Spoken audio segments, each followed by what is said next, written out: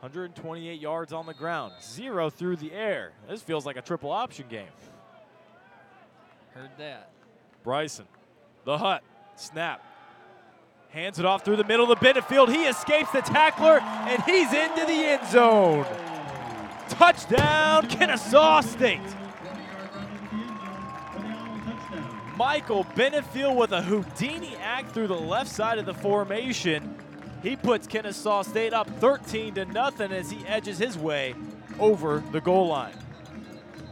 Once again, they went with the zone read right there, and Davis Bryson making the correct read to the outside backer, just sitting there, standing his ground, not letting the QB run the ball, and Benefield just doing what he's been doing all day, just bursting through the first level, making a move on the second level defender, and just trucking it on down the field and all the way into the end zone.